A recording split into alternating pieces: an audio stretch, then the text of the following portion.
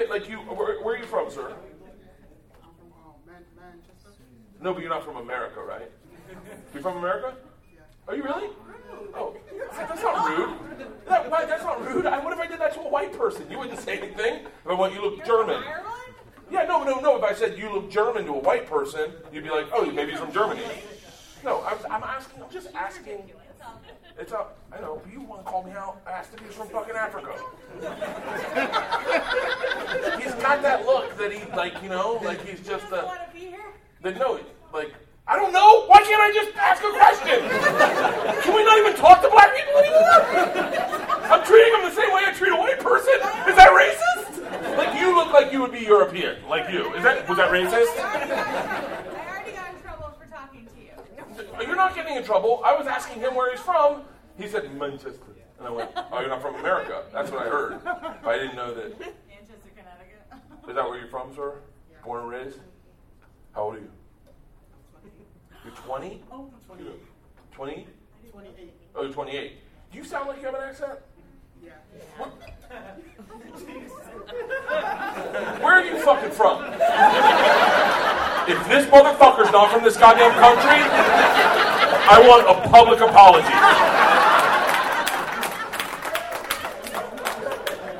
Let's test this one out. What's your birth name, sir?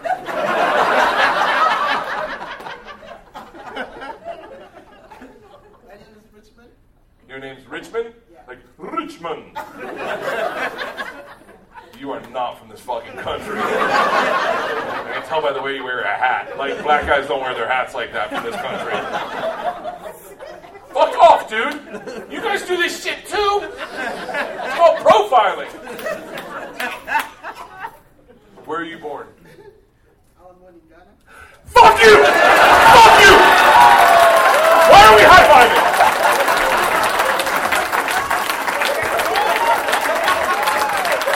I'll high-five every white person.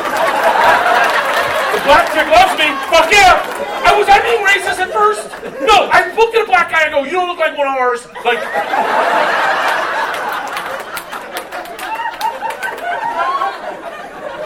I should work at a fucking fair.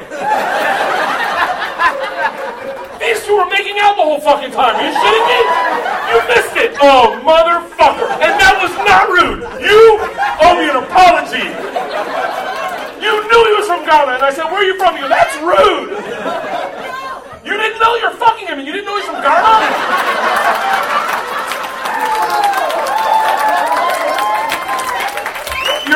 It's your second date? Well, you should get to know the motherfucker. I've known him 32 minutes. He's from Ghana. You should know that. I don't know it. I didn't know. You just met him? You didn't hear that accent and the way he fucking, like... Look at his hat. That's not a black guy hat. I told him, do we not look like night and day? Like I'm... Night and day, that's racist.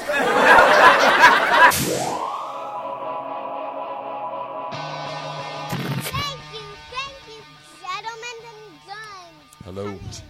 What's up, everybody? I'm in Montreal, and for the record, I am very drunk. I was partying with Big J and Ari and Renazizi, and it was such a beautiful night. Oh, these comedy festivals are, like, if you're a comedy fan, you got to come to a comedy festival. Today's podcast, what I just played for you was an excerpt out of this weekend's show in Hartford. I'm going to try to do more of that, maybe. Hold on one second.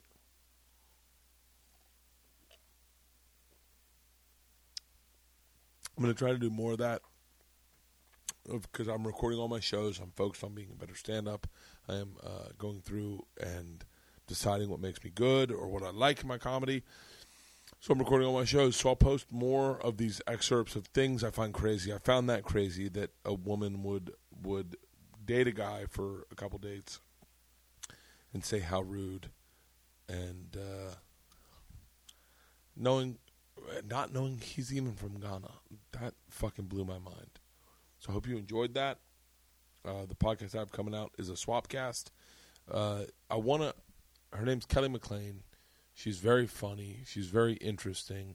and she's got a podcast about comedy. One of my favorite things in the world is podcasts about comedy. She's had Barry Katz on her podcast, who was my old manager, and I want to support people doing podcasts about comedy because that's where our bread and butter will come from. So enjoy this podcast. I may or may not edit it out. How drunk do I sound? For real. I'm pretty drunk. Tom's fat.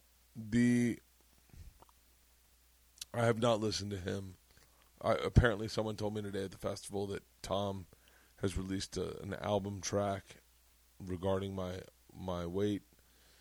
For those of you who don't know, I performed last night on the goddamn Comedy Jam with Justice Sock on my cock. So that's out there. So I can't deny anything. That's how fat I am. But whatever. I'm fucking hammered. I really am hammered. And I don't mean this in like a light-hearted, whatever. I'm fucking hammered. Let's just release this podcast. So today's podcast is with Kelly Maclean.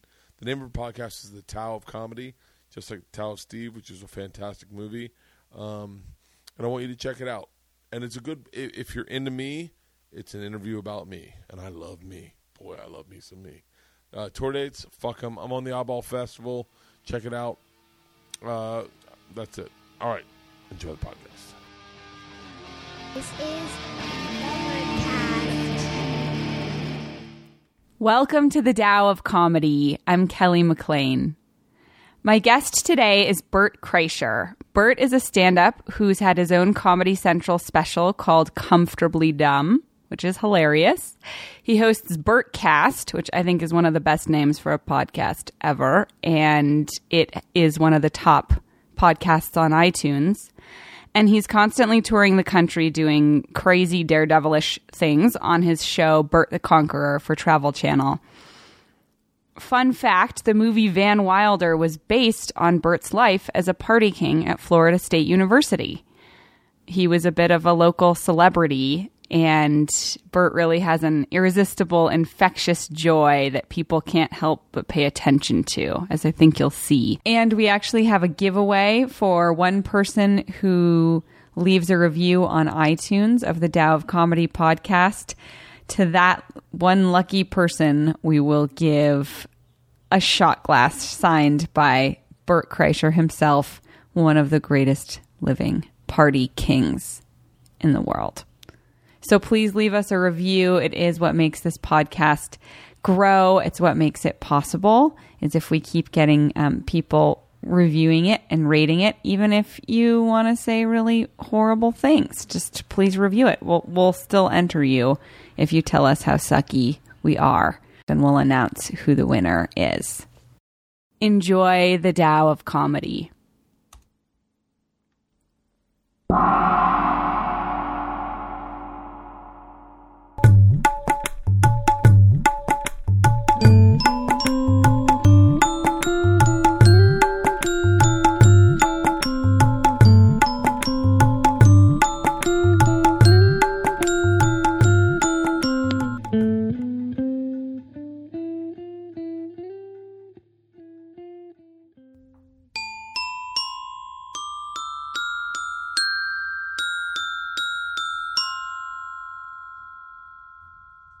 I think when you talk about Bert Kreischer, you have to tell this story. He went to FSU, Florida State University, and at the time it was known as the biggest party school in the country. And so a reporter from New York Times? Rolling Stone magazine. Wow, Rolling Stone magazine came to say, okay, well, why is this school the party school? And they asked a bunch of people, they interviewed everyone, and everybody said the name Bert Kreischer. Everyone's like, party with Bert. This is synonymous. If you want to know anything about partying at FSU, you got to know Bert. And so this reporter came to you and started watching you, interviewing you. Eric Hedegaard, he stayed with me for like 5 days. Whoa. And in November, like late November. In your frat house. In my house. I lived in Indian Village. And he stayed in my house. If I spent the night at my girlfriend's house, he spent the night at my girlfriend's house. Wow. Like he was with me 24 hours a day for like 5 days. And so the article revolved. The guy said, "You know what? Fuck this article. This guy is a lot more interesting." It changed my life globally. I mean, I can't even tell you where I'd be had that article not come out, what would happen in my life. And I look back at, I was obsessed with the movie Butterfly Effect. Oh, yeah. It freaked me out. And I know that's such a dumb movie to be obsessed with, but I saw that movie and it really freaked me out. The whole concept of sliding doors and the one thing happens and you do it. One tiny thing affecting your whole life later on. And it's just one set of decisions. And I think all my decisions go back to signing up for a Russian class and and taking Russian. Because if I hadn't taken Russian, my girlfriend would have never cheated on me I wouldn't have gone to Russia. My girlfriend wouldn't have never cheated on me with my best friend. Wow. I would have never robbed the train. I would have. We're going to get to that. I would have never backpacked through Europe. I would have never met The State, the comedy group The State, David Wayne and Joe Latrulio. I would have never met them in Greece, and I would have never made the decision that night to be a comedian. And so then by the time all this crescendoed to the place where Rolling Stone magazine came with me, I was an open fucking book. I was a walking Stern interview. I would tell you anything. You wanted to know anything, I would tell you so much more than you needed to know. Are you and your girlfriend having sex? Yes, and we don't wear condoms. She wanted me to, but I said there's no way I'm getting AIDS. That's the way I was interacting with people at the time. And literally going out naked in public too. You're just raw and naked on all fronts. And literally sometimes. I literally would go out. I had no problem getting naked. I'm one of those guys. I heard Brewer and Rogan talk about one time, they don't get guys that don't mind getting naked. Me and Stanhope are the guys that get naked. We're that kind of person. You're either that kind of person or you're not. I am that kind of person. Not anymore so much. But I did something on Comedy Central one time for the show Reality Bites Back, and it's so my personality, but then it was the first time I really regretted it. I got naked in front of Michael Ian Black and on TV and dry humped his face. Oh my God. And I remember... Can you even show that on Comedy Central? I have it. I can show it to you on my... I have it on my YouTube, but they won't let me play it, but I can watch it. So I watch it for myself sometimes. Oh my God. But yeah, and that article came out, changed my life. It came out... Oprah wanted me to be on her show. Wow. I did a bunch of interviews with a bunch of different people. I did radio for every morning. And in that article, I said I wanted to be a comedian. Something that I had decided in Greece while I was backpacking through Europe. And I decided I want to be a comedian. I said it out loud, and someone put on a comedy show. And we did a comedy show at Potbelly's. And then at Potbelly's, I did my first stand-up. I got off my own morning show in Tallahassee. Wow. Oliver Stone had optioned the rights to my life. I decided to move to New York. And then still, based off that article, I started working at the Boston Comedy Club, which was Barry Katz's club. Right. And I realized cosmically that was a place that I belonged. The people that were there are all on that. You can see it on, that was Barry's club. Dave Chappelle, Jeff Ross, Dane Cook, Jay Moore. Amazing. Talent, Sue Costello, Maceo, Jordan Rubin, me, Jim Norton, Reggie McFadden, and DC Benny and Louis Schaefer. And that was Bobby Kelly, Pete Corielli, Jim Brewer. Those guys were my sense of humor. And I go, this is where I belong. I'd done the alternative scene, and no one ever was nice to me. Right, and those guys are nice. Most of those guys the guys are on this yeah. thing? Yeah, oh yeah. Well, not really. I think...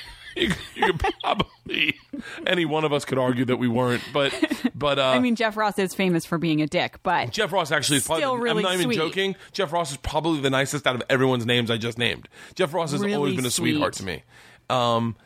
But yeah, and so I think, that article changed my life because someone wrote an article about me in Time Out New York that Barry saw. Barry showed it to David Tochterman. David Tochterman was running Will Smith's company at the time. They went and saw me do stand-up, and within doing stand-up in 6 months, I had a television deal. Same time. That's incredible. Same time Frank Caliendo had a deal. I mean, it really is. I look back to that one silly decision to take Russian, thinking it was a Spanish. But you didn't even make the decision to take Russian. You thought it was Spanish. I thought it was Spanish. Spanish. How's this possible, by the way? So when I went to college, this is so fucking long ago. You got to remember the internet was around, but no one was using it. So classes were you picked your classes based on a thin phone book that had all the class numbers, and it was I a remember page. those. So it'd be dizzying. Yeah, and it would be RUS 101, and all the way across would be the numbers you had to dial in. Yeah. So Russian and Spanish were right next to each other. And you're dyslexic, so... Yes. And so the last Spanish class, I go, and I'm like, oh, there's an afternoon Spanish class. This would be great. Went all the way over, hit it, and it said, ... gave out the number. You typed in the whole number, like an 8 number. 79877737980. Add 7987730 has been, and you'd wait for it, added to your schedule. You were so excited that you heard added, you didn't pay attention to what you were added. Yeah. And so when I showed up to the class, I was like, I remember I say it on stage that it like took 3 classes to realize it wasn't Spanish. It literally did take 2 classes before I realized. 'Cause like the first one, everyone's getting books and syllabuses, and we're going to start hot and fresh the next class. And the next class, I've gone to 2. Now I'm also out of the running to get back into Spanish classes because no one's dropping them now. I've already been into 2 classes. Right. So yeah. So and then I took Russian. And then you're like, wow, Spanish is a lot harder than I remember it. What I remember saying to someone, when did Spanish get a new alphabet? Oh my God. I was like, what kind of Spanish? Is this like Castilian Spanish? And they're like, this is Russian, dude. And I was like, hasta luego. And so I got up to leave, and the teacher, by the way, and this sounds crazy now. It probably sounds crazy to someone that's 18, but like, this is par for the course at Florida State. A teacher just said to me, listen, I need 14 kids to teach this class. You're the 14th. I need to teach it in order to get my master's. That's why I'm here. And if you leave, the class dissolves, and I don't teach it. And I got to wait 1 more semester. So sit back down. You don't have to do anything all semester, and I'll just give you a C. That was not the first class that had happened to me, too. Like, I was in a theater class where the teacher called up, I swear to you, on my children. My buddy Blair and I were in the same class. And it was great because Blair and I lived together. He was one of the guys that was with me during the Rolling Stone. And we would drive to class together, and the teacher called me and said, listen, I think you are... First thing he said was, he called my house. Blair's like, our teacher's calling you. And I was like, oh my God. I was like, hello? He's like, Miss Kreischer. I said, yeah. He said, you are in my class. Your grades are a little low. Are you aware what you'd have to get on the next 3 tests in order to pass my class? And I was like... Oh, no. I mean, like, probably like A's. He's like, no, you'd have to get like 140, 160, and another 140. I go, are you offering extra credit? And he's like, no, you cannot. What I'm saying is you cannot pass my class. And he's like, what I'd like to offer you, he goes, you are genuinely extremely entertaining. And I enjoy having you in the class. However, it is so disruptive that I can't teach the class. And he said, so I will give you the 140, the 160, and the 140, and I will pass you in my class. However, I need you not to come again. Just don't show up. What? And I was like... That's like a dream. I was like, deal? And he's like, I don't know what you'll do in this business or in this world, but I will say you're one of the more entertaining students I've ever had.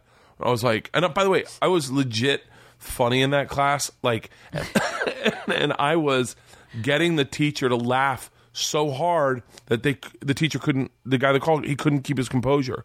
So it was actually a compliment. It was it might have like been heartbreaking for some other student to be like, I can't teach with you in my class, but he was actually saying that you were so amazing and hilarious. He thought I was really funny, and that I would distract him, and I would make the whole class laugh. And I do have an ability. I mean, I think now I can say this as a professional stand-up comedian, but like, whenever I've done things like I haven't done like At Midnight or anything like that, but like whenever I do live game shows, I do have an ability to be very funny in the moment. Like Mark Maron used to have a game show called Nevermind the Buzzcocks. This was a long time ago. And one of the games that you play is they'd bring out 4 people. And they'd say one of these 4 people is Mike Williams, the lead singer of Loverboy. Can you guess which one is Mike Williams? And you could ask them questions. You can get them to do things. But you had to guess it was supposed to be entertaining. Yeah. So I did it. It was with Molly Culver, I think, and Tiffany. And the 3 of us. And Maron's the host. And he's like, Bert, can you guess which one's Mike Williams? I think that's the guy's name, the lead singer of Loverboy. So they're all just kind of staring off away from us. And if you talk to one, they'd turn and they'd answer a question. I go, very simply, Mark. And I go, Mike. And one guy turned his head. and Maron fucking doubled over. It was so good. But like in those moments, I'm pretty quick. Yeah. And I can say that now as a professional comedian, I am pretty quick on my feet. So I was killing it in this class, and the teacher was like, it was a compliment, and I was like, I remember saying like, I think I kind of fucked myself over because I am interested in film, and now I don't get to go to the class, but I am passing. But like, shit, what does this mean for like a career in film? Because I was interested, but whatever. I guess we know what it means now. Yeah, I guess. But I've never heard of this happening to anyone. It happened to you twice. It happened to me 3 times. It's happened to me a number of times. Like, yeah. Amazing. You just go to a class and they'd be like, listen, I love you. I think you're hilarious. You're not passing my class, but I'll just pass you. Just stop showing up. Oh, my God. That happened. It happened in Russian. It happened to every Russian class. If I just showed up, I got a C. So I took 4. I think, if I'm not mistaken, I'm a minor in Russian. Amazing. And then they had you. Do you speak much Russian? None. I took 4 semesters, never learned the fucking language. Only vodka. I went to Russia. All our classes were taught in Russian. All of our classes are taught in Russian. They pulled me aside. My teacher at the time was my language teacher the entire time. Mind you, I was also taking Russian literature classes. So like, she pulled me up to the romantic languages office in the Williams building. So on like the 5th floor, it's in the attic. It was really cool. They smoked cigarettes up there. It was badass. It was really cool. She takes me up there and she's like, I'm going to introduce you to the head of the Russian department at the time. She said, he just wants to talk to you about going on this trip. And so he like sits down. He smoked Marlboro Reds. He was a stud. He sits down, has a cigarette, pulling up a cigarette, and he looks at me. He goes, or some shit. And I went, I don't know what you're saying. And he looks at her, and he goes, you aren't lying. He doesn't speak a lick of the language. She goes, I told you. And he goes, listen, here's the deal, man. He goes, I'll let you go on this trip. I understand the situation we're in. I'll let you go on this trip. I'll let you take classes. I'm going to give you the credit. You're going to have a minor in Russian. You got to promise me you will never take another Russian class. And I was like, dude, I don't want to take the ones I'm in. And he was like, because you are really close to getting like a legit degree in Russian, and I can't give you. I can't do this. You don't speak any of the language. And I was like, man, I just want to go on the trip. I just want to have a good time. He's like, all right. And all the classes we took were taught in Russian. They were by Russian teachers who did not speak English. And they all knew that you didn't speak. Everyone knew. So, but that's like illegal, isn't it? Technically, I just sat in those classes. Our classes were in like old dance studios, like ballerina studios. Uh-huh. So they were like just tables. That's so weird in Russian. Just folding tables with mirrors everywhere. And my hair was purple at the time because it was blonde. Like I dyed it blonde. I was going through a phase where I was dyeing my hair like white. And they pulled me aside and they're like, listen, you need to dye your hair black because in Russia they're not very fond of homosexuals. I was like, I'm not gay. And they're like, they would not know that if they saw you with white hair. So just to keep you safe, just dye it black. So I dyed it black, but there were hints of purple in it. So as I started washing my hair, the black started coming out. And I remember thinking, I definitely have purple hair. Like I have black hair with purple highlights. Like and I looked more gay than with that. I bet it was beautiful. I loved it. I wish I could go back to having that much hair. I loved my hair back then. Are you balding now? Yeah, thing. I mean, not balding. Not bad. No, just like a little recession. Like just thinning. Minor recession. Yeah, I'm 43. I should be bald by now. So the fact that I have any hair, I'm like kind of shocked. No, it's a win. Totally. Yeah. I didn't think you were even 43. Yeah, I'm 43. Everyone always thinks I'm younger. I actually always felt younger.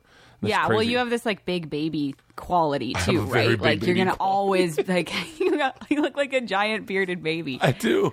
Yeah, I do. So since you got halfway through one of the greatest stories that have ever been told, will you do us the honor of finishing it? Of course.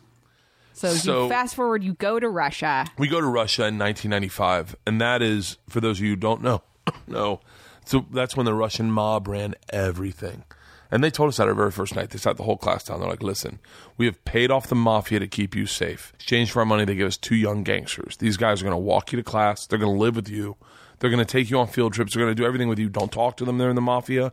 Don't look at them in the mafia. Don't interact with them. I was like, I want to be their best fucking friend. I mean, this trip just got badass. They've got gangsters with us. So I literally, first night, grabbed a bottle of vodka and a 6-pack of Baltica, which is their local beer. And I worked on a sentence all day. I was going to say, Здравствуйте, меня зовут Bert, очень приятно, я работаю кошка, which means, hello, my name's Bert. It's very nice to meet you. I work pussy. So it really means I work with cats, but that was like the best I could do.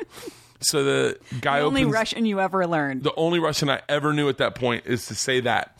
And so guy opens the door, real gangster, tattoos, wife beater, track pants, cigarette, says to me like, "Shto." I panic, and everything I plan on saying flooded out of my head, and all I said to him in Russian in his doorway was, "I am the machine." What I was trying to say was, "I'm the man," which is Yamashina. But I said Yamashinu, which means I am the machine. And this guy started laughing hysterically. He's like, "Dude, I fucking love you." I drank with him and like 9 gangsters all night long.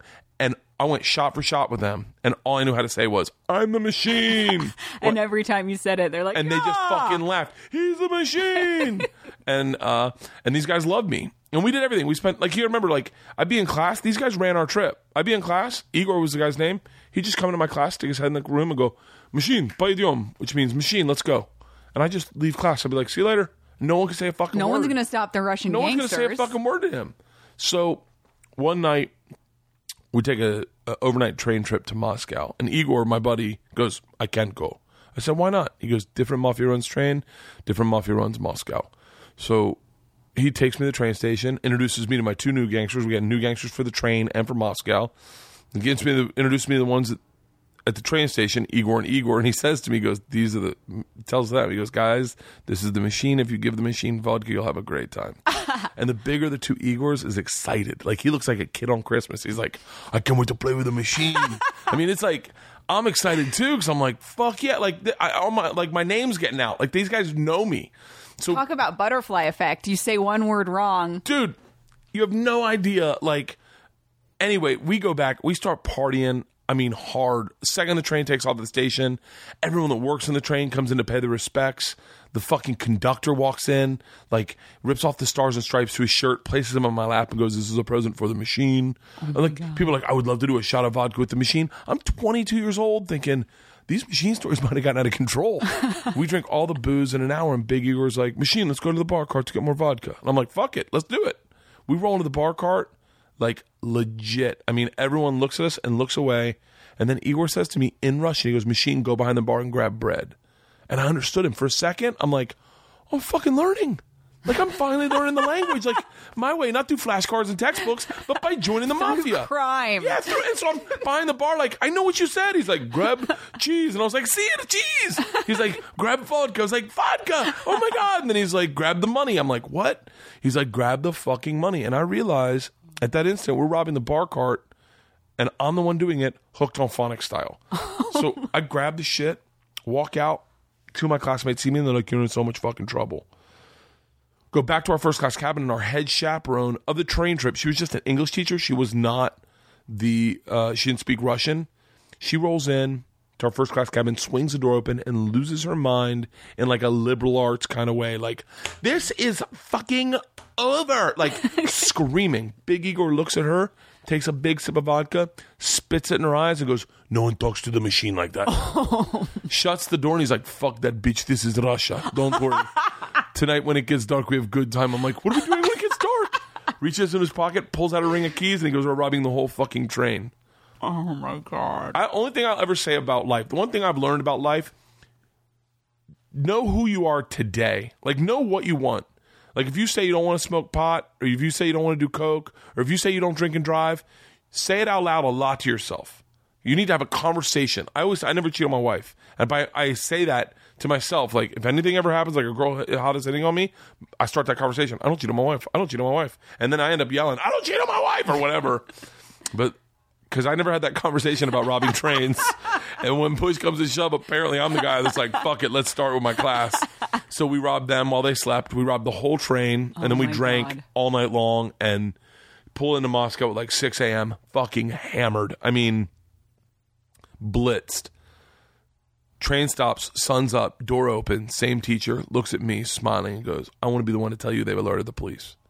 I look out the window, and there's 2 cops talking to my whole class who they're in their pajamas. They're upset. They've been robbed. I get it. They're, apparently they've never heard snitches get stitches.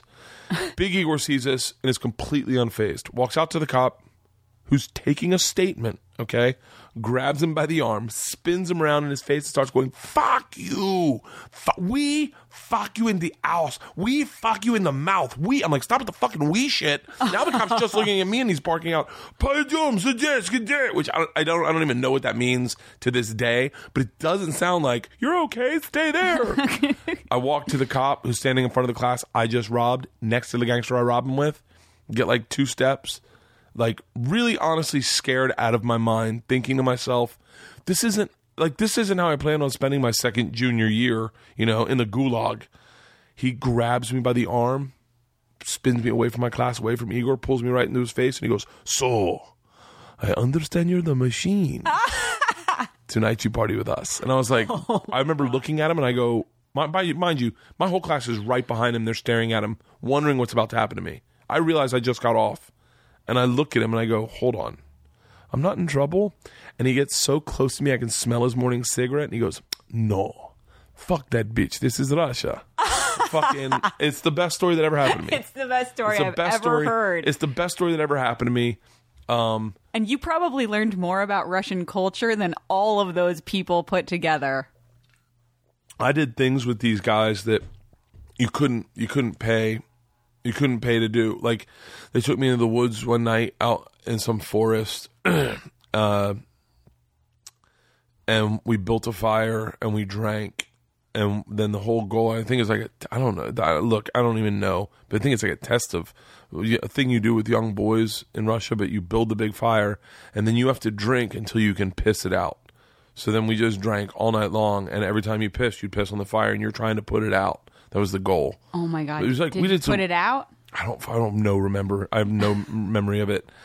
All I know is that there's so much alcohol in your system. I'd be worried the flame would go right in your cock. No, that did not happen.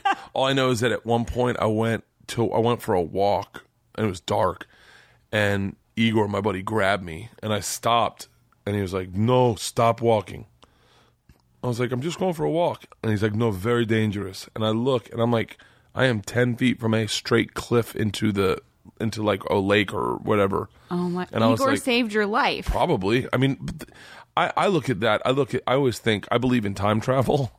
I'm a weird person. We're going into that. I believe in. I believe that there are. I just think there's probably a bunch of scenarios where I've died, because I believe that. Like, I look back and I can't believe I'm still alive today. It's pretty amazing. There's no scenario where you've died. Yeah, I know. Just knowing very little about you, watching your show and hearing some of your stories, pretty amazing. I've done so much crazy shit. Like, just so many times I should have died. Like, so many times. Like, not like a couple. Like, so many fucking times I should be dead. Running buffalo across Texas, on horseback. Like, that just was really dangerous because buffalo are really unpredictable. And if a buffalo gets up under a horse, you're gone. I mean, it's just fucking, it's not cattle. And so, like that, like, I watched a girl die like, she didn't end up not dying, but I watched death enter her eyes. Like, it was like scuba diving at like 50 feet. Wow. And then I ran out of air at scuba diving at 90 feet.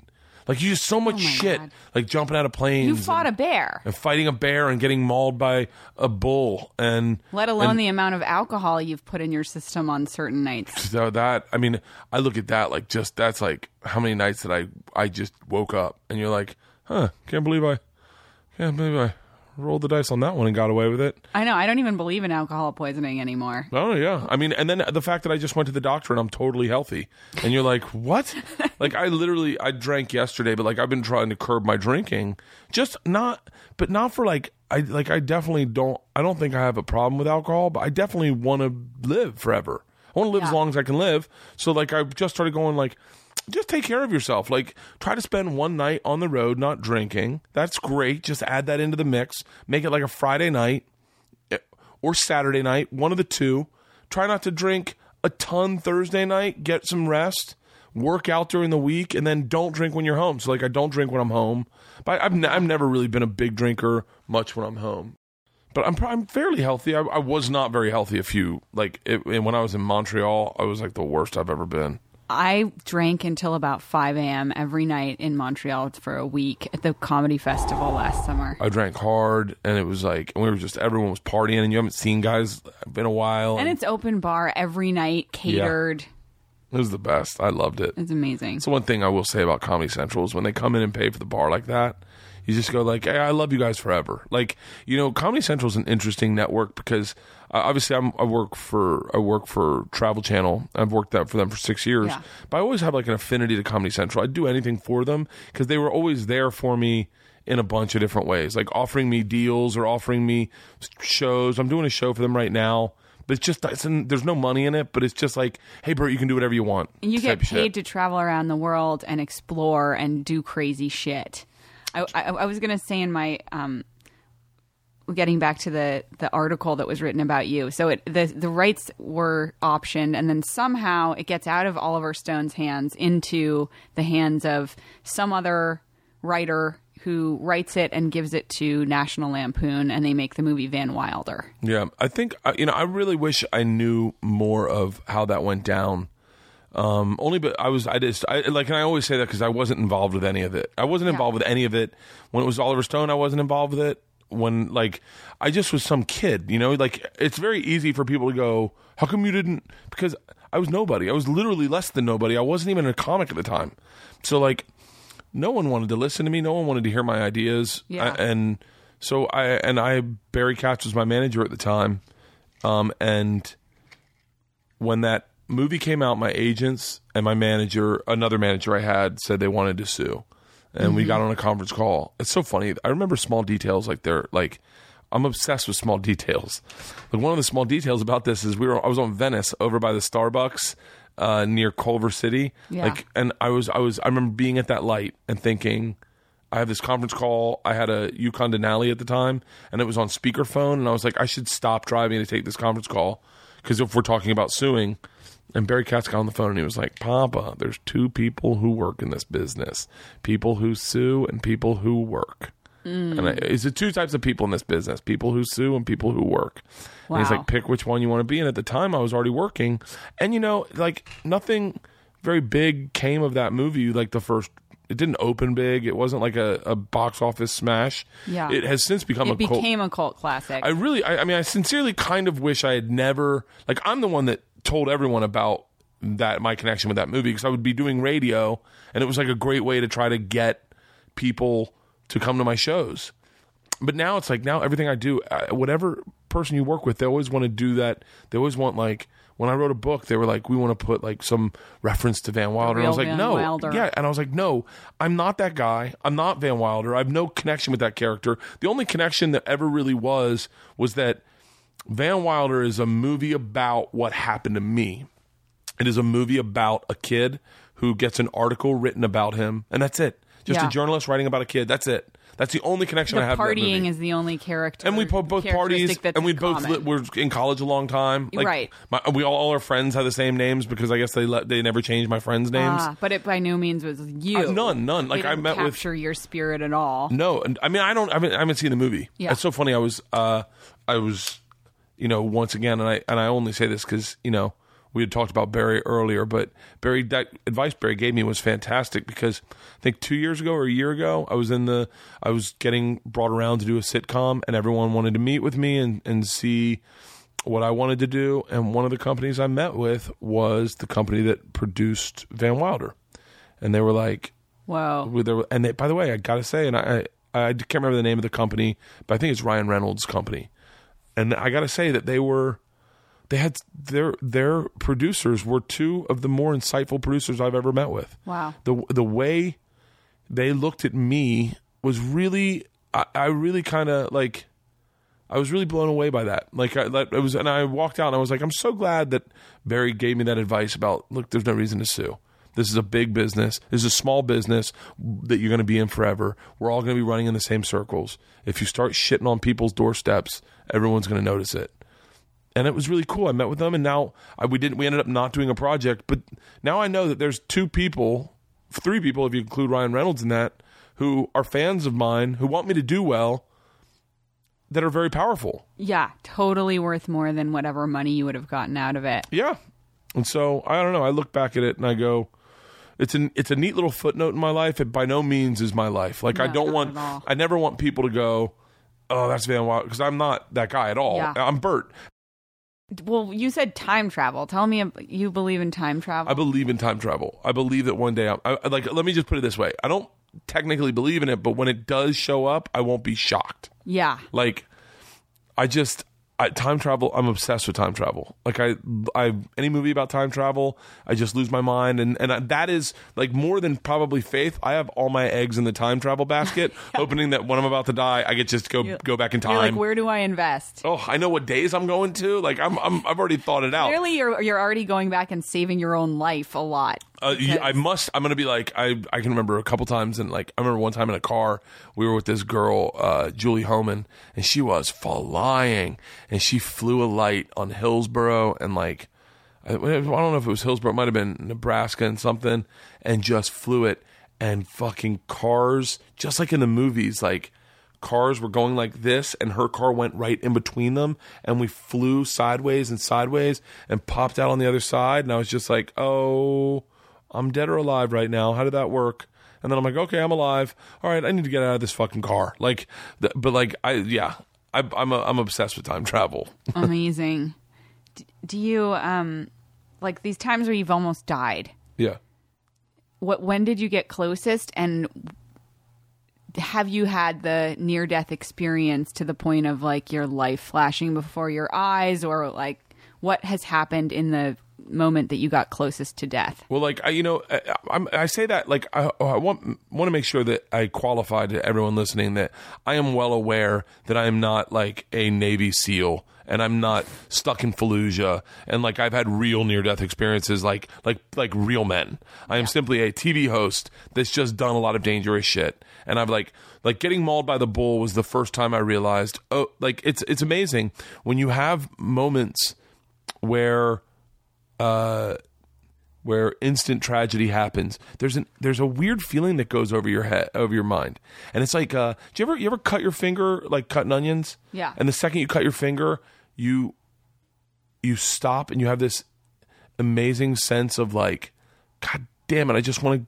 I wish I just didn't do that. Like, I want to go back 2 seconds and not cut that onion. Yeah. And like, you're like, it's like amazing, not remorse, but you're like, oh, stupid. Oh, this was stupid. Yeah. Like even before you feel the pain, there's you're this like, moment. oh, damn it, this is going to be really complicated now. And Yeah. it didn't need to be complicated, and I made it complicated.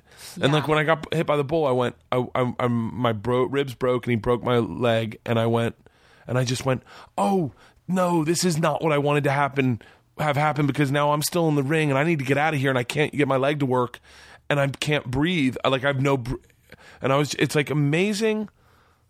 It's an amazing, I know that that's what death's going to feel like. I know that death is going to feel like, if I have an accident, that death's going to go, no, damn it, why did I? Yeah. I could have totally not done any of these things, and not, why was I so stupid? Like, I fell off a waterfall, and in North Carolina, and landed on my back, and I thought I broke my back. But the second I landed, I went, you're so stupid. Why did you do that? Like, that, it's like, I can't, it's like instant regret. Like, instant overwhelming regret of going like, I just want to go back 3 seconds ago. 3 seconds ago, I wasn't hurt. Yeah. I want to go back 1 minute ago and go, I don't want to do this. This is a bad idea. And I was stuck at the bottom of this waterfall, 210 feet.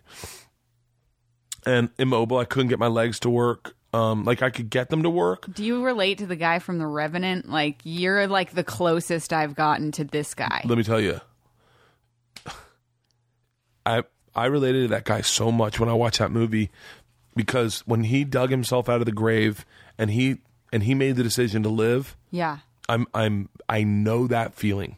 I know that feeling so intensely, because when I fell off that waterfall, I got down. Adrenaline gets you from point A to point B, and so I got out of the water. I got off the water, but I was like, my legs, as you're moving, your legs stop working because your adrenaline starts to dissipate.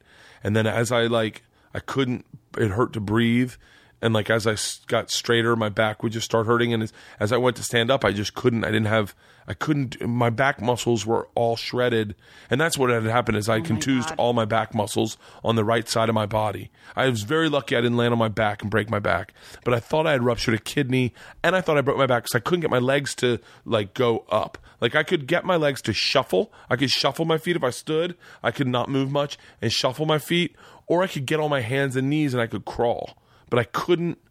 I couldn't get my legs to move, and it was what was interesting is that just how, and I say this to anyone listening, my crew that was with me, my TV crew, are my best friends in the world, and I love them to death, and no one was at fault, but no one had expected anyone to fall off of this waterfall. Yeah. And so it was amazing how just ill prepared we were for this moment, because we were like, what do we do? Like, what do we, like, none of us, I'm an executive producer on the show, and I'm going, yeah, what do we do now?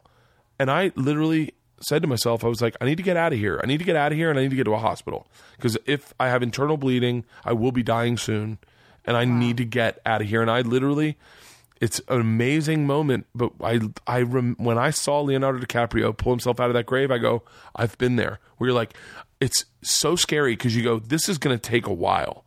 This is going to take a really long time. This may be the hardest thing I've ever done in my life. Because, by the way, this is a canyon. This isn't like a hiking in and out. It was like rappelling down areas, climbing up rocks, climbing up tree. Like it was like legit horrifying thought in my head of like, how am I doing this?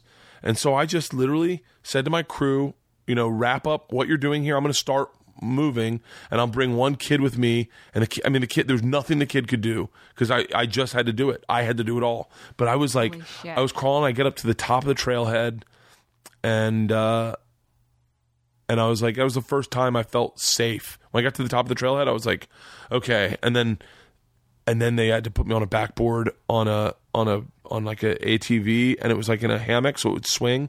Oh, it was so insanely painful. I look back at that moment and I go, this is the most pain I've ever had, because the pain's shooting up your neck, down your arm, down your leg, like it, and it was just overwhelming. It was like piercing. It would knock the wind out of you.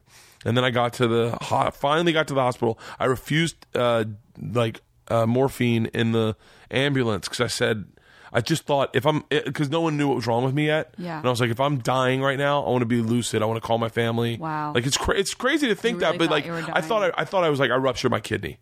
I definitely ruptured my kidney because that's where I landed. Wow. I landed maybe a little higher, so that's how I missed my kidney. But then when I got to the hospital, and they're like, your blood pressure's fine. Oh, that was my blood pressure was high. They're like, your blood pressure's down. You're gonna be okay. I think we'd know if there was any internal bleeding by now.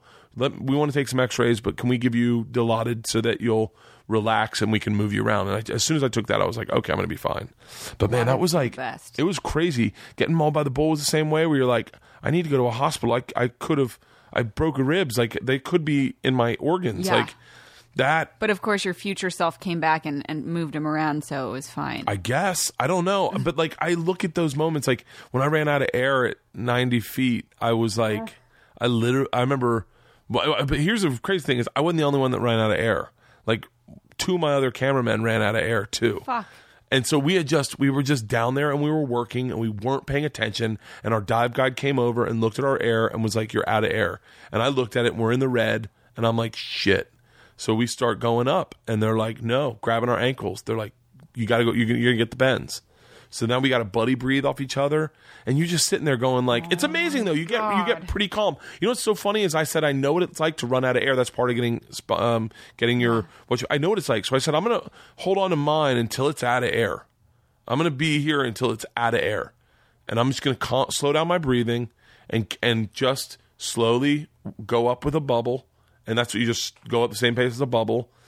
And then we got to 15 feet, and that's when I ran out. Legit ran out. And they had like an octopus down there with like a bunch of breathing, a tank and I just breathed off a tank at 15 feet. And then we took the tank up to the top. We traded out tanks, and then we had to go back down. You had to go back down. Yeah, but you just get numb inside. I was a stunt pilot for a day. And the guy's like, all right, this is what you do. Take the stick. right foot, left foot on the pedals. Right foot, left foot, right foot, left foot, and then push it to the left. And you do a right foot, left foot, right foot, left foot, push it to the left, and the plane stalls. And it starts dropping out of the air, spinning. God. And are you thinking about your wife and children? Is your mind just stopped? It's amazing. I've never had this. It's amazing. You know, I did this thing called the Sweatbox. Sweatbox is, I don't know, you never probably saw Officer and a Gentleman, but what it is a cage. I think it's called a sweat cage. So when a helicopter lands in the water, the first thing it does is it flips upside down. So this is a thing for pilots, so that if you ever get trapped in water, you know the sensation of being upside down and how to get out of the helicopter, how to be calm. So they put you in this cage, they flip you into a pool upside down, you drop to the bottom of the pool, you wait, and then you're in a 5-point harness, and you're in a box, and you open the door, undo the harness, swim out, come to the top of the water. It's amazing in those moments of panic just how calm you can get if you know what to do. Like if you just follow the simple instructions of like, okay, trace your hand from your body onto the wall, over to the door, undo the door. Trace your hand back over, bring it back to you, grab onto the bar, twist and undo all the things, hold yourself through the bar, pull yourself through the thing, swim to the top. It's amazing. So like even like when I was a stunt pilot, he'd have me stall the plane out at I think probably 13,000 feet and hammerhead to the earth. And he'd be like, now calm down, breathe. Wow. Pull the stick to your stomach. And you just start like you're in a surreal moment. You go into like a space of meditation. Yeah. And you pull your stick to your stomach and then you right foot and you pull out of it. And you're like, and then he goes, all right, are you ready to do it again? Let's get back up to 13,000 feet. Like, so you no, climb. I'm not. It's really, like skydiving. I went skydiving with Rachel Ray and they said to me, they were like, it's crazy because I had panic attacks going up in the plane, but then, they wanted you to do all the stuff. They wanted you to tell when to pull the chute. It's because it's really like a class. It really technically is a class that you're taking. Yeah. And then they wanted you to pull the chute. I think you pulled the chute at 6,000 feet. I'm guessing.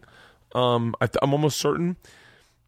But it was like when I skydived, there was a moment of clarity I had, like a sincere moment of clarity, because I realized, oh shit, the dice have been rolled. Like as you're screaming to the earth, you're like, I'm either going to live or die right now, and I can't change that. I can't change that at all. Like for a person who kind of thinks about like micromanages shit and is obsessive compulsive, that feeling was absolutely terrifying. Like choicelessness, right, out of control. You're either going to die or you're going to live. I can't take a pill to fix it. I can't go, no, I'll quit drinking. Like it's that's it. What has meaning when you're there at the end, feeling like you're at the end, and looking back at your life? What holds meaning? Does it all make sense? I don't know. It's so funny, and I keep coming back to this. I think in those moments where you're the most afraid, or where you would be the most afraid, you're the most calmest. Yeah. Like, because I remember thinking about my kids was the first thing I thought about, and then I thought, okay, if this is the end of my life, I remember this is a lot more thought out than the statement that went in my head, right? But this is ultimately what I thought. If this is how I die, how am I going to go out scared? Or am I going to go out fearless? And like I remember thinking like a Viking, and I was like, fucking drink it in, man. This is it. If this is your last sip for the night, if this is it, last call, fucking pound it. And I just was like, I mean, a picture of me right behind you is me skydiving, and I was like, I'm fucking doing it. Like I'm gonna be in the moment.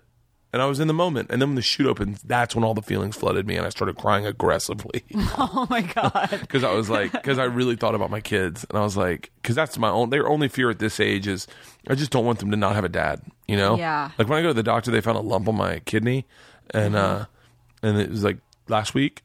And it was really scary. And I went cold. Not for me, but for my kids. Like losing a dad this young. And the kidney, the lump was nothing. It was 10% of the population have them. All the time. It's like a bean of some sort. Yeah. And they're like, don't worry about it. But I was like, but that's it. And that's the only reason I'm working out now and I'm not drinking as much. I'm trying to be healthy. Is just so that I can be healthy for my kids. It's because I do want to live a long time. Despite the way I live, my lifestyle despite what it may look like despite to an the outsider. way I mean, I had a life insurance exam, and I had to tell him, yes, I go scuba diving, yes, I go skydiving. But I was like, is your premium really fucking high? No, it's so funny. You do on the phone interview, and I was on my treadmill on the phone doing the interview, and we were talking, and I was telling him all this stuff about my life, and he's like, all right, well, I think that's all I need, Mr. Kreischer. Thank you very much. I will stop recording now. And I was like, cool. And then he was like, it was a pleasure talking to the machine. And I was like, shut the fuck up. Yes. Oh my God, that's crazy. Yeah. Okay, so this comedy is this podcast is called The Tao of Comedy. Yes. And actually you were the first comedian I talked to about this, and you really inspired me to you were like, yeah, do it. Yeah. So here we are. Yep. Thank you. No, thank you. So I want to talk about kind of the way of comedy and the Zen quality of it that you mentioned on the phone. What was the first joke you wrote that had meaning to you, that really meant something to you?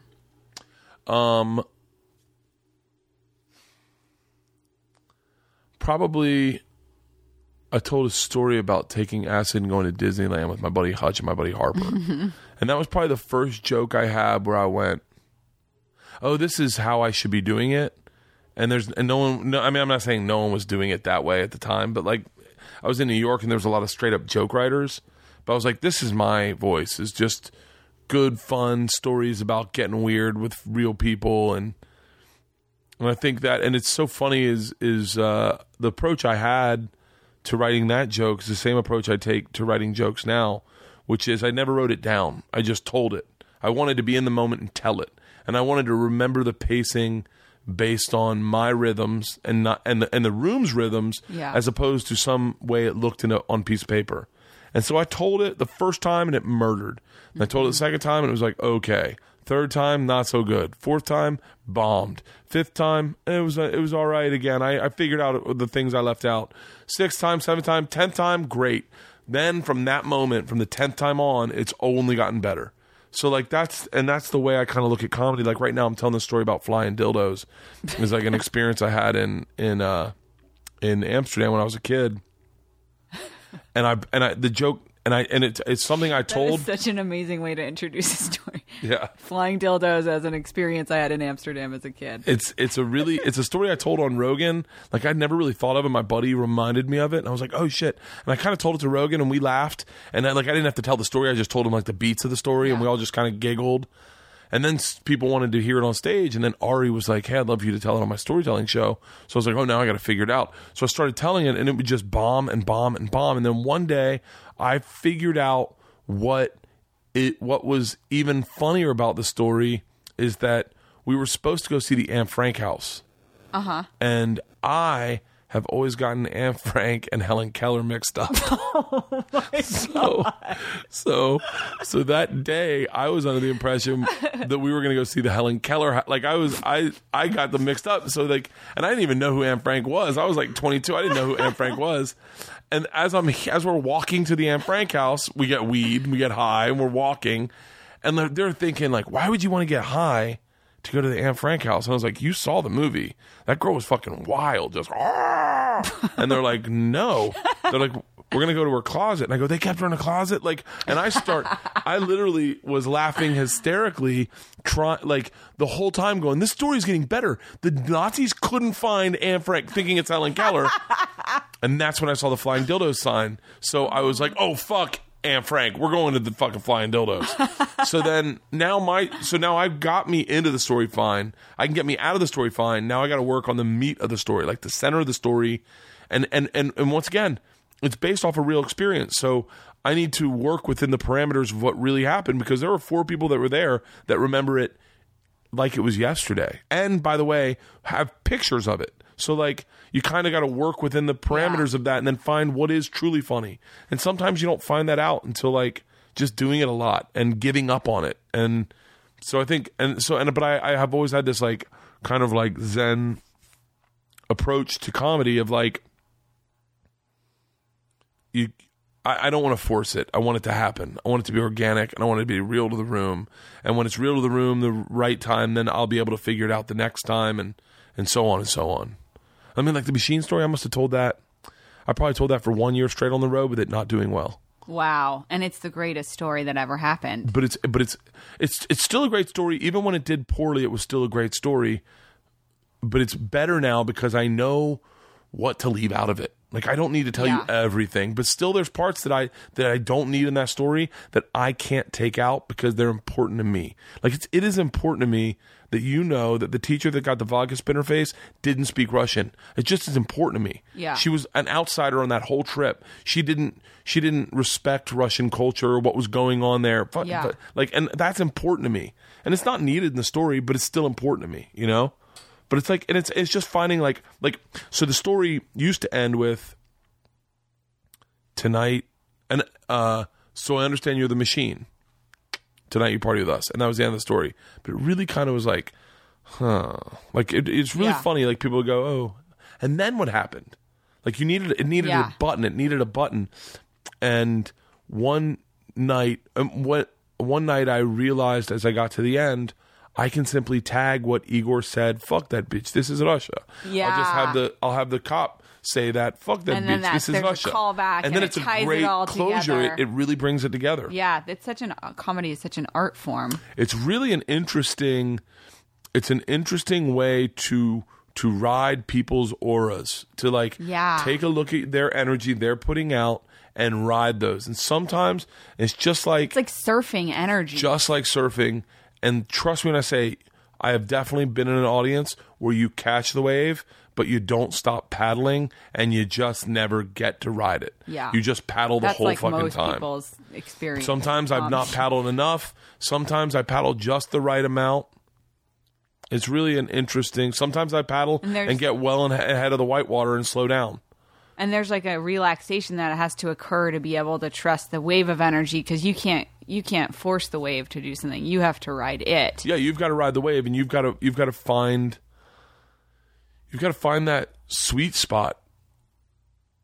And it's hard because sometimes they get laughing and you want to keep it going, so you kind of cut off their laugh and they're like, "Huh, what? What?" Like and then sometimes you milk it too much, and you're like, and I don't know. It's really an interesting rhythm, and then sometimes you can overthink it. Like lately, I've been thinking on stage, like sometimes I'll get in the middle of a joke, I go, how am I doing this? Like how am I getting them to laugh? Like it's so weird. Yeah. Like sometimes I'll say something that isn't technically funny, but it'll get a big laugh. Or even that you're not trying to be funny and it just gets a laugh. Yeah, like I remember when I did Premium Blend. Premium Blend was like back in the day, what was your first Comedy Central set you'd ever do. It was like 8 minutes.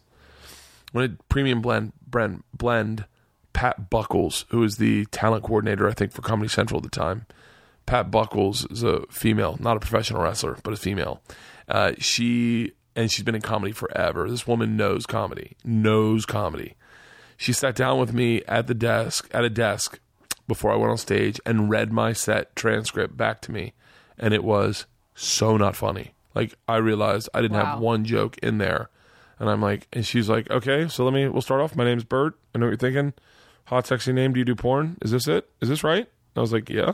She's like, I don't talk during sex. Bert. Bert, is that it? Is this right? I was like, yeah. Shh. Okay. I'm reading this, right? Do you have like props or something? And I was like, no, it's different when I say it, I guess. And I was just like, holy shit, I'm going to bomb. And I remember her reading Tig's set with Tig, laughing hysterically. So, wow. Comedy's an interesting dance, I guess you could say. Almost get that calm of death when you do stand up too. You almost get that same kind of calm as when you were talking about facing death, because you have to be completely present for it to work. I definitely, when I get nervous, but when I hear my name and I hear the music that I'm going to come out to, I get very calm. And the second I grab the microphone, I'm like, oh, thank God. I couldn't stand that pressure. One more second backstage. Once you're actually on and tell one joke and you get one giggle, it's like, Yeah. I was raised Buddhist, and so I grew up meditating, and I still meditate. And I think that I'm probably the only person out there that would argue that comedy, when done properly, is actually like a meditation, because the whole point of meditation is being focused, right? Being like laser focused on one thing, which calms your mind. Really? And with comedy, you're doing that. And it's also about just staying in the here, in the now, right? And with comedy, if you're not actually present and in the room and feeling people, then you can't make people laugh. Yeah, because there's times where I get on stage and I'll be thinking like this. Oddly enough, I knew that I had a proposal on my late show, and I was like telling the machine story. And I realized, oh shit, I probably want to record that. In the middle of time, by the way, I'm talking, I'm going, I went to Russia, I'm telling the story, but I probably want to record that. And I was like, shit. In my head, I'm like, the battery for my camera, my Canon is dead. I'm going to have to charge that. I want clean audio too. I wonder if I have batteries I wonder where my SD card is for my Zoom. I wonder if I'm probably never going to find that. And I'm telling the story, I'm just thinking about all this stuff I have to do. And then halfway through, I'm like, wait, where am I in the story? And then I was like, oh, yeah, I should probably focus and wrap this up, and then I'll deal with this later. Yeah. But you get like that in comedy. It's kind of calming. Like, you know, there are moments where you're just talking and you're not even there. You're not even present. You're on the side of the stage watching yourself do it. You're like... Yeah. You can go on autopilot. I mean, it's amazing that you're still lit up when you tell the machine story, because you've probably told it a million times. Yeah, I've told it a lot. But yeah, I don't know. I guess I get excited when people haven't heard it. Yeah. And I go, well, I don't want that person to, I don't want them die to feel without like I don't give a this. shit about this. Yeah. Like I give a shit. I do give a shit. I want them to enjoy it. Yeah. So, yeah. Well, I was glad you told it today. Oh, well, good. Do you feel like there is a motivation or like behind your comedy? Is there a meaning? Or is it just about giving people a great time, or is there some like subtle way in which you're trying to affect society or change the way people think about things? Well, no. I used to think that I had a purpose, and then I stopped believing in a purpose, and then recently I believe in the purpose again. But it's a different purpose. I used to talk about race a lot, and I used to think, because I am a firm believer in anti-racism. Yeah. I think I had someone be racist to me one time when I was young, and it hurt my feelings so bad. And I thought, how shitty that you're not giving me a chance because I'm white. Like, that's not fucking cool. Yeah. And so I used to talk about race to try to break down race, to try to break down the barriers.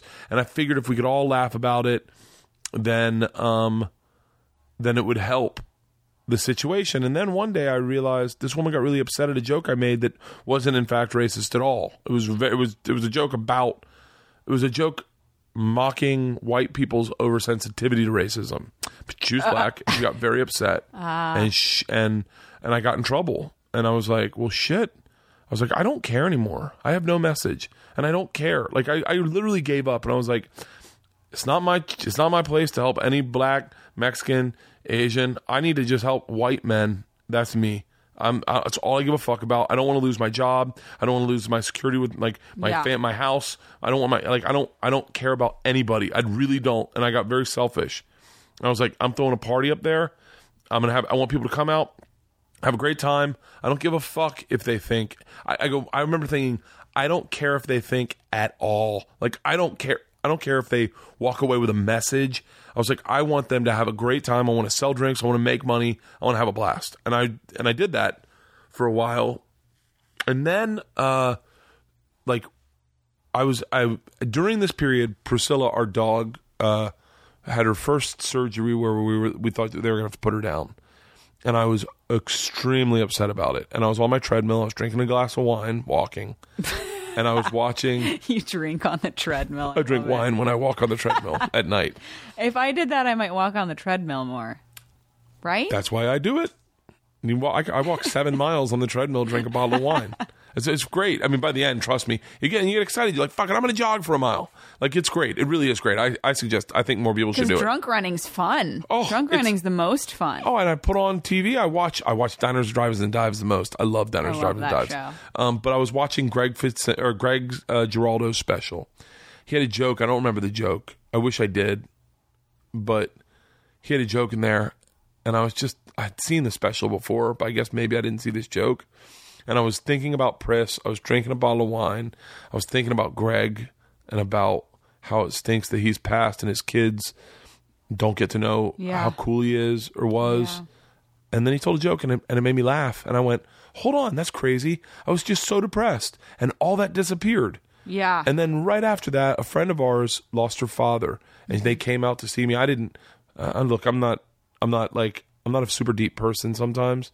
So I heard that she lost her father. I never would connect 2 and 2 and be like, I need to put this show on for her. That's not who I am. I'm definitely not that guy. There are people like that. I'm not that guy. And, I just went and did stand up. I knew she lost her father, but she pulled me aside and she was like, I needed that. And I was like, oh, no, thanks. She goes, no. I lost my father and I've been in a really bad place. And for the last hour, I just laughed, and I haven't laughed in 2 weeks, and I probably won't laugh again. But tomorrow morning, when I think about tonight, I will be very happy. And I can think of things you said and I start giggling. And I went, oh, wow. Yeah. And then our friend, her mother went into hospice, and the other one was like, no, you got to go see Bert. And then she went and saw me, and she was like, that was amazing. Like, I've been really dealing with shitty stuff.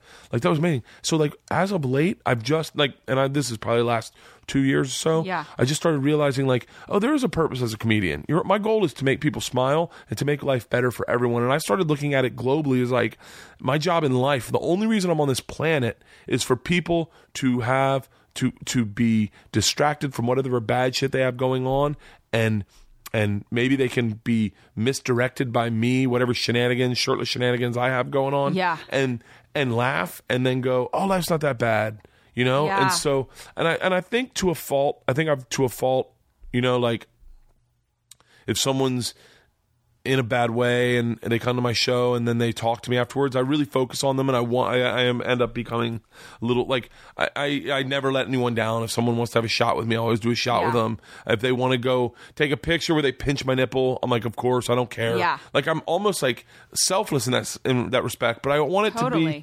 it really moved me, the combination of my friends telling me what they were going through and then witnessing it happen for myself through Geraldo. Yeah. And I thought, wow, man, that's what we're here for in comedy, is like really just let people just turn off for a little bit and go, that was a fucking rough week. Oh my God, this is so great. And have a blast. Yeah. And in the midst of a shitty situation, you can stop and have a blast. Well, I wanted to say that I feel like your purpose on earth is, I was going to say this before you even said what you said. I feel you're like a party god, like a deity that incarnated on earth to teach people to lighten up and have a blast, and celebrate life. And so that manifests, well, I think it's really beautiful, and it manifests as, yeah, I'll do a shot. Sure, pinch my nipple. Yeah, I'll run around naked, because it fills people with glee and it lights people up. Or it manifests as, yeah, I'll get you rolling in the aisles laughing. And I'm imagining you're also like a very fun dad and husband, and like that's your purpose there too. I'm fun. I think as a dad, I'm more fun. I am. Like I say this honestly, I think anyone who knows me very well knows this. I'm a little bit of an idiot for real in life. Like a little bit. But more like when it comes to like not in business and not in writing material or writing a script or producing television, but in like just like simple life. Like I was telling a story to someone the other day about Christmas. My wife said she wanted pajamas. I heard that in the plural, like I want pajamas. Like I didn't realize that was the singular as well. I want a pair of pajamas. I want pajamas. So I bought her 7 pairs of pajamas. Oh my God. Like not even thinking. You opened them and they're like, what the fuck, Bert? I wrapped them individually, but I stacked them all on top of each other. So she thinks she has 7 great different gifts. And my dad pajamas. was there. My dad, by the way, when he laughs like me. He starts going, and she opened the first one and she goes, oh, great, it's pajamas. And I was like, yeah, you said you wanted pajamas. She's like, I do. Oh, thank you, babe. She opened the other one. She goes, oh, it's pajamas. And I was like, yeah, right? And she's like, yeah. Oh, thanks. I definitely, I need 2 pair. And then I went, and then she opened the third one. She goes, it's pajamas. My dad starts going, looking at it and realizing it's all the same wrapping paper. It's all wrapped identical. And my dad sees 4 more and he starts going, oh, open the next one. Tell me it's pajamas. By the time he got to the last one, he was going, oh, please be pajamas. Please be pajamas. they laughed so hard. My whole family. I wasn't laughing at all because I felt very vulnerable because I was like, did I fuck up? Like I thought you said you wanted pajamas. And my wife's like, my wife just is like, it's 7 pairs of pajamas. And my dad came. My dad's like, let me get a picture with you in all your pajamas. But like, so like, I'm that kind of, I'm a little bit of a fuck up in that sense. Like I tell the story. I've never really told it on stage, but I came back. I think I came back from maybe Vietnam. I came back from somewhere, but I've been flying. And I land at like 4 in the morning, 5 in the morning, I want to say, in LAX. Like I'm guessing, I don't know. But I by the time I get home, the girls are up. I'm still very buzzed or hungover from my flight. It was a long flight, and Leanne's like, take a nap, I'll wake you up when it's time to go to school. It was Monday morning. I only know that because we have assembly every Monday morning. The kids, you got to get awards. So I go... And you're not allowed to drink hot coffee on campus because you could spill it on a kid and burn them. So a little oversensitive, but I get it. I get upset if someone spilled coffee on Isla's face. Yeah. So she wakes me up. I got to sit to assembly, so I grab 2 Diet Cokes, shove them in my vest pockets, go to assembly, get to assembly, crack the first Diet Coke, put it to my lips, and realize I have a Coors Light. Oh my God. And as soon as I do that, I'm like, holy shit. Like, that's kind of who I am as a person, is a little bit like, Jay Moore used to tell a story about me, about, and this is very honest. And I think this is very honest from my perspective, but we went to a burger joint in San Jose, and I got the big, what was the name of the guy who died in the plane crash with Richie Valens? The Big Buddy Bopper. Holly. The Big Bopper. Oh, the Big Bopper, yeah. I got the Big Bopper for lunch. And it was, Big Bopper was like a half-pound cheeseburger with jalapenos, serrano chilies, a fried egg, bacon, and like pineapple. And so I eat that burger. And I also ate a handful of grapes. Like a month before, I had eaten a bunch of grapes, and I went to the bathroom. My wife was like, "Oh, it's a lot of fiber from the grapes." So we're at the show, and I'm like, I'm shitting my brains out.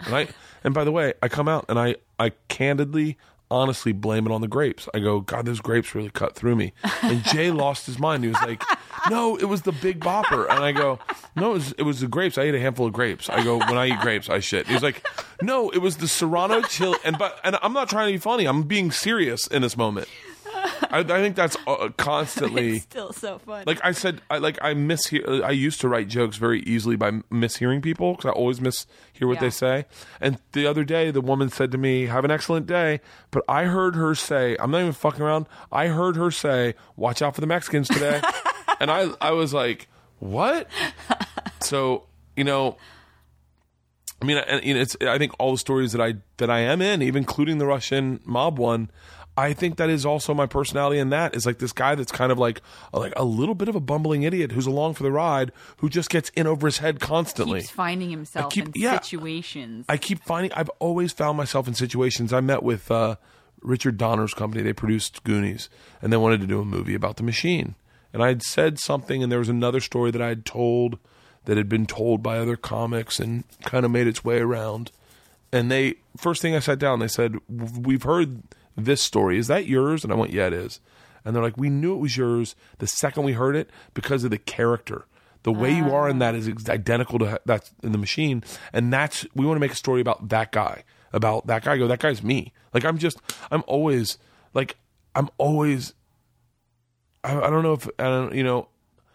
know if I want to change. Like, I think that's like when you say a 43-year-old, and I go, I always feel young. I always felt young. I remember in tennis camp meeting this kid named Jay, and he was like a really great tennis player, but he was cool as shit. He could break dance, and he just was cool, and he was always getting in trouble. And I was like, we're eating this cheeseburger and Starburst and walking to the pool in between for lunch. I said, "How old are you?" And he's like, 11. I go, you're 11? I go, I'm 13. I was like, I was looking up to this kid. And he's like 2 years younger than me. I'm like, shut up.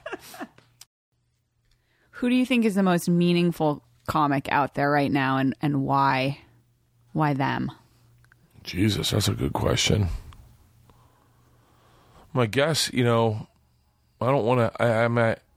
I have to say, and I'm sure this person would not like this, but I guess Amy is probably the most meaningful person doing comedy because, I haven't.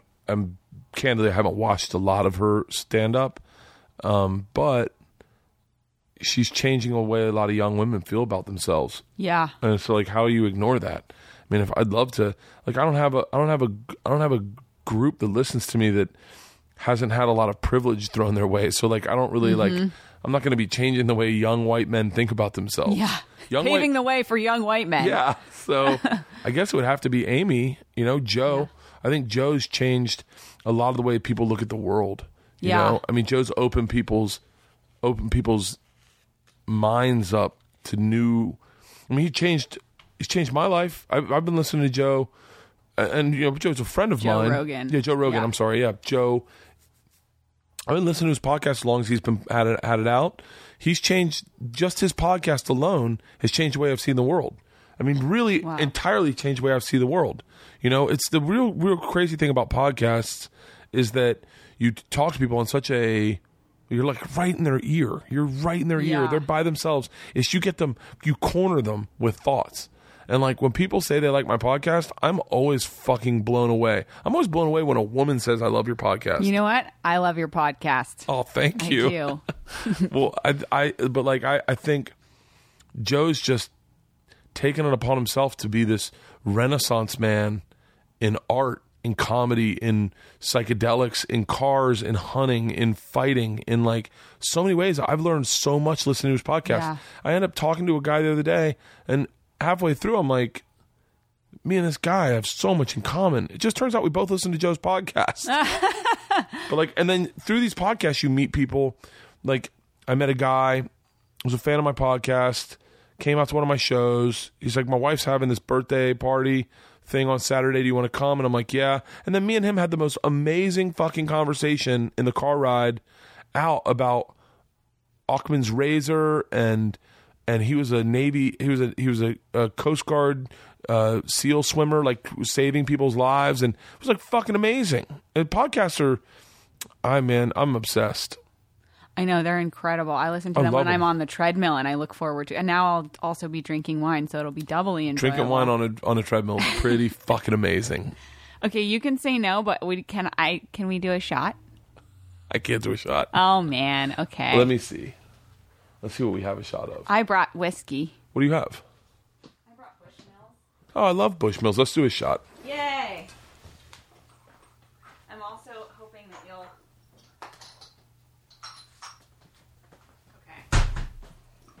Okay. Of course I have shot glasses. Of course you have shot glasses. So, well, here, let's do it. Let's do a toast. Okay. Doing a toast.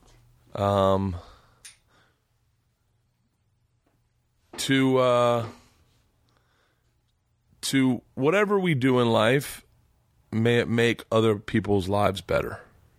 May you continue to bring much joy into so many people's ears. Oh, thank you. Whew. Yes.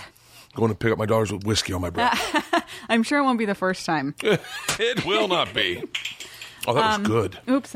Yeah, that was good, right? Really that good. was good. That was really good. Take the edge off the hangover. Yeah, I did that in all honesty, and you can take this out if you want, but I did that because of your brother. Because I thought, man, I was like, I don't want to do a shot. Then I was like, she's been dealing with some shit. Let's do a fucking shot. See, that's your generosity. Yeah. I'm selfless. You're sacrificing your own liver for all of those of us who take great joy. Hey, my liver's healthy. I just got my lipids tested. I know. It's because you have medicine from the future being brought to you by your time travel self. Exactly. I must be. I'm probably while I sleep, I'm doing something in my body. I'm massaging my liver. I had a dream last night that I was writing for Amy Schumer's show, and I wrote a joke. I wrote a sketch, and I was like, this is too fucking good. The sketch was, I'm obsessed with catcalling. I'm obsessed that I didn't know it was real. I thought it was a joke. Oh, it's real. And I was like, okay. So then I was like, the way to get men to stop catcalling is by showing them what it feels like to be catcalled. So I was like, all right, we'll do a sketch. It'll be like a real interactive sketch where we take guys who catcall, and as they walk down the street, we'll throw footballs at them while they're not looking. I was like, because that's what a catcall is like getting scared. It's like, whoa. And I was like, so we'll just throw footballs at them.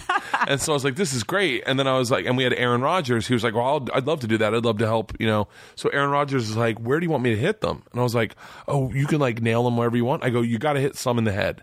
And I go, but like mostly like in the chest, or if you could fly it by their face or knock whatever's in their hand out. He's like, great. So it was me and Aaron Rodgers and Amy Schumer, and we had a box of footballs. Are we still in the dream? It was in a dream. And I got up from the dream and I wrote this down, and I wrote this down. And then I went back in the dream, and Amy's like, I think it would be better if we had big, like badass gay dudes that are ripped and shredded in tattoos. Yes. If we had them catcall these men, she would say that and make them feel that. That's amazing. Yeah, and I was like, that's a good idea. And so I got up and I wrote both these ideas down, thinking they were genius in the middle of the night. And then I woke up and I was like throwing footballs at people. I told my wife, she's like, that's not one of your best dreams. I was like, no, shit. I think it's a brilliant dream. Yeah. But I've also had so many moments where I write a joke in the middle of the night. And I'm just like giggling, and I'm like, shit. And I write it down in the middle of the night, and I wake up like, yeah, I can't wait I wrote the funniest thing without even trying. And then I look at it, and I'm like, what is this even about? Like, it'll just be like Moroccan vagina, scribbles. Like, what? I wrote a joke one time sleeping. I've had jokes that like I've written, not jokes, but like dreams that I get out, and I was like, that was a goddamn genius fucking dream. Like I had a dream about Doug Stanhope. I'm going to be telling this later. This is one of the shows I'm doing for Comedy Central is about my dreams. But I had a dream about Stanhope that I had seen him at Rogan's house, and he wanted me to read his book submission, which is real. He really did want me to read his book submission. Yeah. Or I take that back. I got him interested in writing a book. And so I kind of hammered him, introduced him to my agent, and then the ball got rolling, and he called me one night and he said, your book's fucking amazing. And I was like, thank you. It really means a lot, Doug. And he's like, no, I love your book, and I'm excited to write mine. So then in the dream, he said that to me. He goes, would you read my submission? We're at Rogan's house. It's like Game of Thrones. Everyone's in different corners doing crazy shit, big fires, big wolves. Stanhope's off in the corner, and he's got his book submission. Greg Chaley, his tour manager, gives me his book submission. It's just a folder with 2 pieces of paper on one side, and then a menu from Chilkoot Charlie's, which is a restaurant in Alaska that Greg used to work at.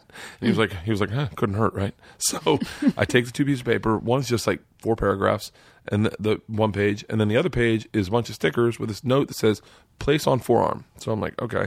So I take the stickers, I place them on my forearm. I read the page. I'm like, whatever. I give it to Doug. He goes, what'd you think? I go, it's good. He's like, no. Did you do the stickers? I said, yeah. And he goes, I'll read it again. I go, why? He goes, the stickers are acid. These are the perfect words. If you read it, every time you read it, you have a different adventure. Whoa. And I was like, whoa. So I look at the letters now, and now all the letters are shimmering and raising up off the paper and dropping down, and all the shimmer dust is landing on the paper. And I'm like, whoa. And then I read it again, and now I'm on a horse tearing through the letters, just, yeah. I'm like, holy fucking shit. I read it again, and now me, Rogan, Ari, Joey Diaz, Doug, Greg, all of us are like the battlers, the soldiers from 300 fighting the letters. And I'm like, this is fucking amazing. He's like, keep reading, it gets better. And I'm like, and I woke up and I was like, but I just ended up recording it and then giving it Comedy Central, and they're like, yeah, we'll animate it, do it. Oh my God. Yeah. So is that it? Did I answer all the questions? No, I have the last part of this podcast is I've come up with big questions about life. Let's do it. What's the meaning of life? The meaning of life, as it pertains to me, yes, is to make as many people smile as possible. That's it. Yeah. Simple. That's it. Do you believe in God? I do. I definitely believe in God. Why do you believe in God? Because this is too complicated to have not been created by a higher power. Uh-huh. And this is so fucking complicated when you think about just shoelaces. Just shoelaces. Just shoelaces. is definitely way too complicated to not be created by a higher power. This I'll put separate because it's not one of these 10 questions, but do you ever feel invisible aid? Like, I mean, you've had such an incredible life with so many incredible opportunities that befell you or things that just happened to you. Do you feel like God has a sense of humor and is applying it to you? Oh, hardcore. God's got a sick sense of humor. Oh yeah. One time I was on a plane and thought I was going to die. The plane was bouncing around real bad. And I freaked out. And my cameraman, who I'd upgraded to sit next to me, Mike, was sitting next to me. And I was having a conversation with God. And he said, you haven't done everything you're going to do. And he was saying, I don't want it to end yet. Like, you got a lot to do. You haven't done anything. And I leaned over to Mike, and Mike goes, what are you nervous about? And I said, I don't want to die. And he goes, why not? And I said, because I haven't done anything in my life. And Mike looks at me and he goes, do you realize how insulting that sounds to me? He goes, all I've done is videotape you doing shit. He goes, I haven't done anything. And I heard God and me laugh together going, fuck yeah, that's right.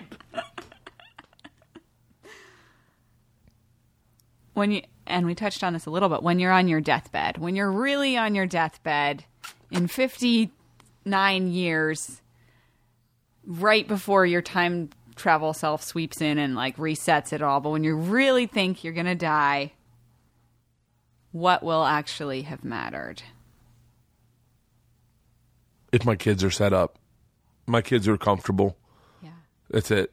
If my kids are comfortable, my kids, if I can lay on that deathbed and know that Georgia and Isla can move forward from this day and be not financially, just like, and be good. That's what matters to me. Mm-hmm. That's the only thing that matters. Mm-hmm. You're going to get me to cry. Mm-hmm. Yeah, that's the only thing that matters. So I would lay there and they're like, Dad, I'm going to be okay. I'd be like, fuck, done. I'm good. Mm-hmm.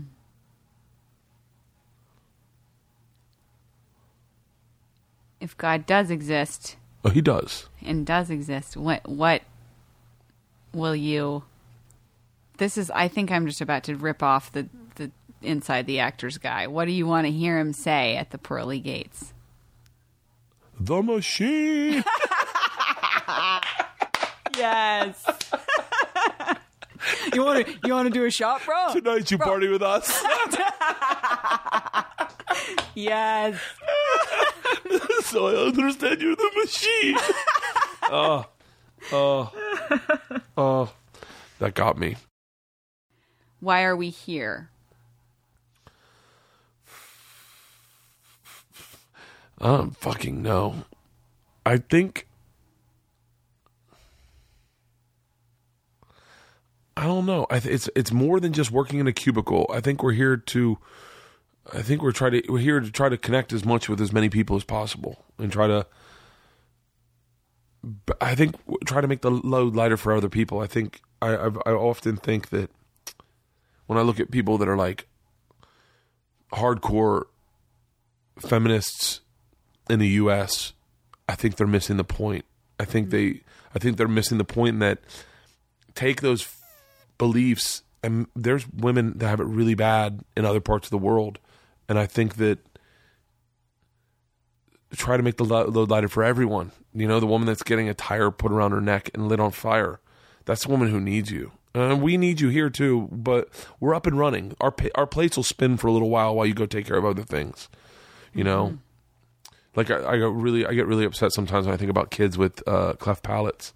My niece was born with a cleft lip and a cleft palate But yeah, I mean, I remember like there are kids that are born with cleft palates and cleft lips that do not get them fixed, and I look at those and I go, that's so unfair. So unfair. And then that's one of the reasons you end up loving Jessica Simpson, because she spends all her time trying to fucking help those kids. Operation Smile helps those kids. It's amazing. And you're just like, that's what you do. Just lighten the load for other people that don't even know they need the load lightened. Yeah. You know? I think that's why we're here. Do you believe in destiny? Yeah. Oh, hardcore. Do you believe in karma? Hardcore. Oh, me and my buddy Eddie used to always say, man, last night was rough. We got to take a bum to lunch. Like, I believe in karma. I believe in karma. I believe that's what happened to Johnny Cochran and Robert Kardashian and Robert Shapiro, is they got OJ off and they ended up paying karmically for that. Wow. Yeah. Last question. Okay. Do you believe in magic? Yes. What is it? What is it? Me too. I believe in magic. I believe in magic. And ever since I was a little kid, when I first saw Return of the Jedi, and Luke could make shit levitate, I started going, oh, I bet I can do that. And I believe I believe in magic in a sense that, like, I think magical shit happens. I think I've had experiences where magical shit happens to me, where you go, that wasn't there, and then all of a sudden I found it. Oh, shut up. But I believe in time travel. I'm probably the wrong person to ask. I believe in it all. I believe in magic. That's why I don't like watching magicians, because I don't like, it makes me nervous when I'll be like, it's in your sleeve. I'm like, dude, just fucking let us dream for a second. Yeah. I believe in Santa still. Like, I mean, I'm like, I'm hoping there's a day that Santa just comes out and he's like, listen, man, there was a lot of people. I couldn't do it all. This was doable, like in Jerusalem days when there was like 1,500 people. I could do it. But, like, I believe in all that, and I don't ever want to stop believing. I believe in everything. I'm a believer, hardcore. I believe in God. I believe in miracles. Look at my life. My life's a fucking miracle. Yeah, how could you not? Look at this. I'm a kid who's borderline dyslexic. Not that I can't read real good. I wrote a book. Yeah. I've fucking been doing stand-up for 17 years. I've been in this business. I've been working in television for like 15 years legit. I'm a miracle. I'm a goddamn miracle. I'm a Christmas miracle. You're a Christmas miracle. Thank you for being a Christmas miracle on my show. This has been amazing. Thanks for doing a shot with me. I really appreciate it. This has been so fun. Thank you. Thank you.